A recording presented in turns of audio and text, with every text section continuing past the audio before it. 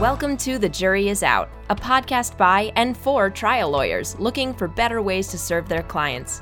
Your co-hosts are John Simon, founder of the Simon Law Firm, and St. Louis attorney Eric Veith.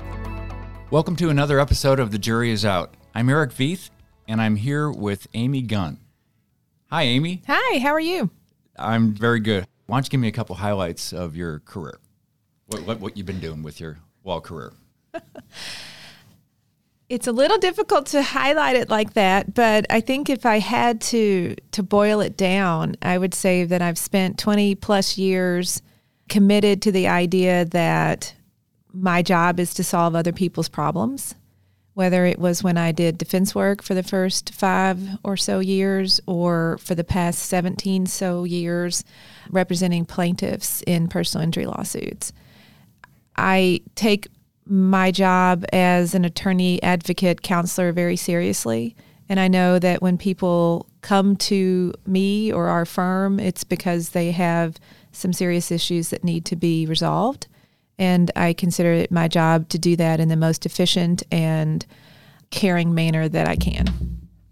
Let's get down in the weeds a little bit more. What kind of cases do you handle now? I've got a variety, all personal injury. I think that my reputation in the St. Louis community and in Missouri is really for medical malpractice litigation. I also, however, have an additional area of law that I practice in what's known as mass torts. So that is where there are numerous and sundry lawsuits pending against manufacturers of medical devices and drugs, where I represent plaintiffs in those cases as well. So and that's a national practice. So I have more of a regional practice, largely in medical malpractice, and then a larger national practice in mass torts. A lot of people use the term work-life balance. I know that's, I hate that. It's so tell me what your thoughts are on. I have not found a better term for it, but the reason I hate that is because it presumes that it doesn't exist. It presumes that it's a mountain to climb, that you can't just live your life in balance. Just the mention of it means we're deficient in some way. And so that's why it bothers me, because I believe that if you're diligent, I don't know if that's even the right word, but I believe if you just trust yourself and try to do the right thing in the moment, most of the time it's going to be fine. And it's also about communication. And I have a story on that communication issue. So this was a case, it involves a trial from about 5 years ago. It was in St. Louis County. It was a medical malpractice case that was going to go into the second week. And my children were still in elementary school, I think 1st and 4th grade. So it was a number of years ago. And my husband was going to be out of town on business. So lesson number 1 is you can't be afraid to ask for help. We are lucky enough in our lives to have family nearby, but also we have a woman who was very instrumental in helping us with our children, both at the daycare and thereafter. And so we asked her, I said, can you just stay at our house for these few days and take the kids to school? And she would go to work and then come back, and she said yes. So I'm working all weekend. Kevin, my husband, goes to his meeting. We are first day of trial, second day of trial, third day of trial, and of course trial is 24/7. I mean, especially when you're in your case, and since I represent plaintiffs, we go first. So every night is prepping a witness or preparing yourself for your opening or your voir dire or whatever it is. I mean, it is all the time. And on Thursday of that first week, we were still in our case. Kevin was still out of town, and our caregiver could not stay Thursday night. So I thought, oh, no problem. The kids had aftercare at school until 6. Luckily, I was in St. Louis County, which was just a few miles away from their school. No problem. Well, at 4:30, at a time that I expected the court to say, we'll adjourn for the day, the court says, we'll take one more witness. So you don't say, nah, Judge, I got other things to do. You say, yes, ma'am.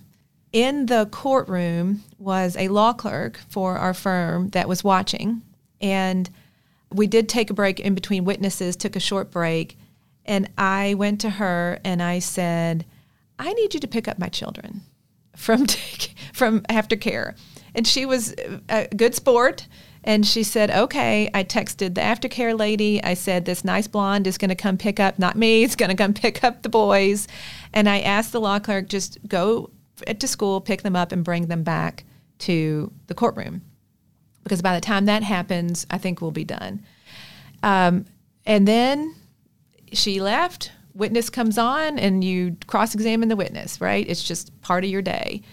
And when she comes back with the boys, and in St. Louis County, the trial doors opening into the courtroom have little windows. So it's the end of the day, the witness is finishing, I'm kind of turning around to the back of the courtroom, and I see my little guy's head popping up through the window, like looking in, seeing what's going on. I'm like, oh, this is the collision of life and work. And we get done, the jury's out, the court leaves the bench, and the boys just come in. And in my moment of, I can't believe these are the choices that I've made, and here I am in my life, feeling really uncomfortable with that, the boys were amazed. They're wide-eyed because this is where you work? That was their question. Mom, this is where you work? And I said, well, sometimes it is. Because they'd been to my office before, but the courtroom was a new experience. And I said yes, and they just thought that was the coolest thing. And all of a sudden, my anxiety about the whole thing just resolved. And the lesson to me was, it's okay. It is okay sometimes to have someone else, a complete stranger to them, pick up your children. Because, obviously someone I think you should know, but okay, every circumstance is different. Because at the end, they were so, impressed isn't the right word, but they were so interested in that. And they said, Mom, what kind of case do you have? In the case, I was actually representing children of a mom who had passed away due to, in my opinion, medical negligence. And I told them the story. And they were just so accepting of that. And like I said, first and fourth grade, they were so accepting of that. And what I was doing was important to those children. And they were willing to accept that. They were willing to share my time, if you will, because of the importance of that. So never underestimate your children's ability to understand and accept what you're doing. I've never shied away from telling them what I do for a living. I've always been very proud of what I do for a living. Don't underestimate what they can understand and what they can accept.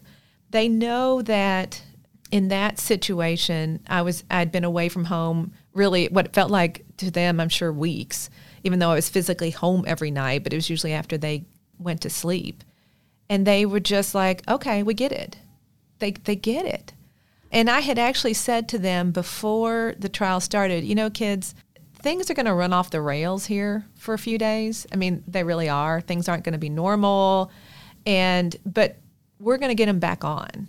So communicating with them what you're going to do, what you are doing, inviting them in to a certain extent has been, in my experience, has been the best thing to do. And I just will never forget that look, and they're just wide-eyed. And man, did I feel important. Did I feel important just then? Which I wasn't feeling very important at all up to that point. And not that it's the most significant thing to feel, but when you see that pride in your children's eyes, there's just no forgetting that. That is such a significant, permanent feeling that it really made a difference to me. It really changed the way I felt about, and also changed the way I felt about ever having guilt. You can't stop yourself from having guilt, but I kind of just go back to that idea that I try to make very good choices. They're not always everyone else's first choice, but I try really hard to make good choices. That reminds me, I took my two daughters when they were 4 and 6 to Hannibal to argue a motion. I thought it would be a 10-minute motion. And they were sitting in the back. I put them in the courtroom. Love and it. I let them, draw pictures in the back. As the motion went on and on, it got more and more complex. And as it got to be a half an hour and 45 minutes, an hour, I started thinking, I hope they don't. Are they still back there? Dad, why are you taking so long up there? Or, they held it in check. But I had the same thought that they saw what I do. They didn't have this glorious idea. They said, "Oh, what you do is you just talk and talk." True. Yeah, that's true. But it's cool because they saw the courtroom, and you can talk about a courtroom all you want, but sitting in it, there's a grandeur to many of these courtrooms, or a mystique about them. Right. And it's pretty cool for your kids to see that. And I think that it's important to include them in your journey, and that to me goes to the balance of things. If you're all in the same place, not physically, but if you're all in the same place with your communication and where am I going and why am I going there, they get it. Kids are very forgiving of your time. And I always just go back to trust yourself and trust that you're making good decisions, very deliberate, thoughtful decisions. And if you are, everything's going to be fine. Let me shift the topic to your calendar and scheduling. It seems like sometimes to me that's all I do during a day. And I use my calendar, of course, like you do, I'm sure, to indicate that you need to be somewhere for a meeting, for a pretrial conference. You physically need to be somewhere. I also use it to indicate what's due to be filed on that day. But I do something that I don't know if others do this. I remind myself and nag myself about, or am I making progress on a thing that's not due? But could you share how you use your calendar?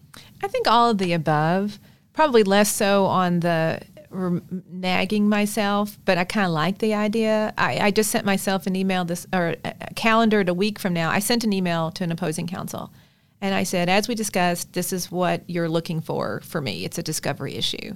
And I calendared a week from now to follow up if I don't get a response. Just a little gentle reminder, because otherwise I'll forget that I even asked, because it's just an email that goes out. I moved the email into the file folder so it's there, so I can, when I read the reminder next week, I'll be like, why was I reminding myself to email that person? And I'll have to, back into it. But I definitely put all actual appointments on there. My husband and I joke about this. I think Outlook calendar saved our marriage. And it's because when the boys were little, somebody had to pick them up every night. Someone had to take them every day. And we would have, my husband's very busy as well, we would talk about, Wednesday night, I have to work late. And he'd say, well, Wednesday night I'm in San Antonio. I'm like, so we said, look, anything that is on the calendar that is after hours, anywhere, if it starts at 5 or begins before 8, in your life, we have to calendar each other. And so when I have out-of-town travel, Donna knows to calendar Kevin. If he has out-of-town travel, he calendars me. So we know if I have a meeting or deposition that starts at 4 o'clock, that's going to go till 7, Kevin gets calendared. Because we would fight all the time. He would say, I told you about this. And I say, no, you didn't. And he would spend an hour looking for the email. He would, by God, find that email and say, I told you in an email. So now we're like, okay, fine, it has to be calendared. And that has really helped a lot. But the same is true, for yourself to remember not only meetings and due dates for court things, but I will also say I need to follow up with so-and-so if I haven't heard from them. Because otherwise that falls through the cracks and, you're just a month later, you're like, what happened with that? Oh, yeah, nothing. It's for me often, if it's not on the calendar, it doesn't exist. Right. If you say, I'm going to remember that, you won't. No, I don't remember anything. My husband and I look at the calendar all the time and say, when are we going to have our next vacation? Because that's another one of my tricks. Like if I don't have something to look forward to, I'm miserable, even if it's a year from now. So if it's not on the calendar, something's going to get scheduled. So I will pick a week or spring break or whatever it is, and I'll calendar it a year out because that way my staff knows, and that way I know, I remember, so I don't set a trial on it or significant events. Because if you don't calendar it, the space will get filled. And then you're like, well, that's really important, so I guess we won't go on vacation that week. No, you have to prioritize that. And if it's on the calendar, people respect it. The court will say, I will say, oh, that's my family vacation, and we move on to the next week. So you have to know it and respect it, and it'll get done. Let's say you go to work one day where there's no meetings on the calendar. I don't know what you're talking about. Okay. This is a hypothetical. Oh, okay. You go, there's one day where actually the meeting canceled. Let's say okay. Oh, that's a good day. Okay. So you sit down, and how do you decide what the next right thing to do is? Email. What's your thought? Oh. I just look at my email and what's still in the inbox for my email. And I start at the oldest one, and I look at it and I say, can I accomplish that? And sometimes I'm like, yes, I can do it. Or otherwise I'm like, just move to the next oldest one. And if I make it through email, then I look to my inbox, my physical inbox. Now, like I said, I know everything that's on my desk. I know what's on my desk, and I know generally when I have to do something on it. And I will sometimes, if I'm feeling really enthusiastic, I'll pick the bottom of the inbox and I'll pull it out. I'm like, oh, okay, fine. I'll do something on this. Because normally it's just what's on top. Because again, I have to know what's in there to be able to triage and prioritize. So on really good days, I will encounter something at the bottom of the inbox and get that done. And those are days that you feel really good about yourself. They are few and far between, but oftentimes you can feel good about that. How do you know when a task is complete? And what I'm really thinking about is you could always put another hour into preparing for trial or another period of time into preparing for deposition. And sometimes you do put that extra 2 hours in and it's almost completely unproductive, but there is that one good question or two good questions that you thought of. It's this asymptotic, like declining to almost zero rate of being productive, but how do you cut it off, and what's your thought process about that? I'm always up to the wire. I am always racing to the deposition or running down the hallway, always. So it depends on when you start. And I will try to get a handle on, let's say it's a big deposition. I'll try to get a handle on the topics and the issues, the goals before it starts. But like I said before, if I've done my job all along, I have a good solid set of medical records. And again, I keep going back to medical records because a lot of my cases are med-mal, and that's where the answers are. If I have already done my job up to, let's say, taking the defendant doctor's deposition, previous to that, I have investigated the case, I've hired an expert, I've drafted a petition or reviewed a petition that's been drafted, communicated with my client. My client's probably been deposed, gathered all the medical records, reviewed them in some way, put them together in an ACG copy, and I really shouldn't have to spend all that long getting ready for the defendant doctor's deposition because I already know the facts. I know the timeline. I know what my case is about. I know what my expert has said. I laugh sometimes because I took a cardiologist's deposition, a few months ago, and the afternoon before, I started just learning cardiology. And in the deposition, I had used a term that was not pronounced correctly, and the doctor corrected me. I'm like, okay, doc, I appreciate that. I just taught myself cardiology yesterday afternoon, so please forgive me. And and it was true. Like, I thought I was holding my own with this guy, and I was for the most part. But to answer the question, I have no idea how much is enough. I don't think there's ever enough. But like I said, I hope that up to the point that the deposition begins, I have a good base of understanding of what the facts are. Can I learn more about cardiology? Of course I can. But as you say, what am I really learning? I don't even really know what I'm learning. I'm just looking at medical records, trying to make sure I understand defined terms and anatomy and things like that. We all could do more. With more time, it's like having a purse. If you have a big purse, you're going to put more stuff in it. If you have a small purse, you're going to be more efficient with what you put in it. It's the same thing with time to prepare. If I give myself a full day, I'm going to use that full day, but is everything that I'm doing that day going to be beneficial? I don't know. It's hard to say.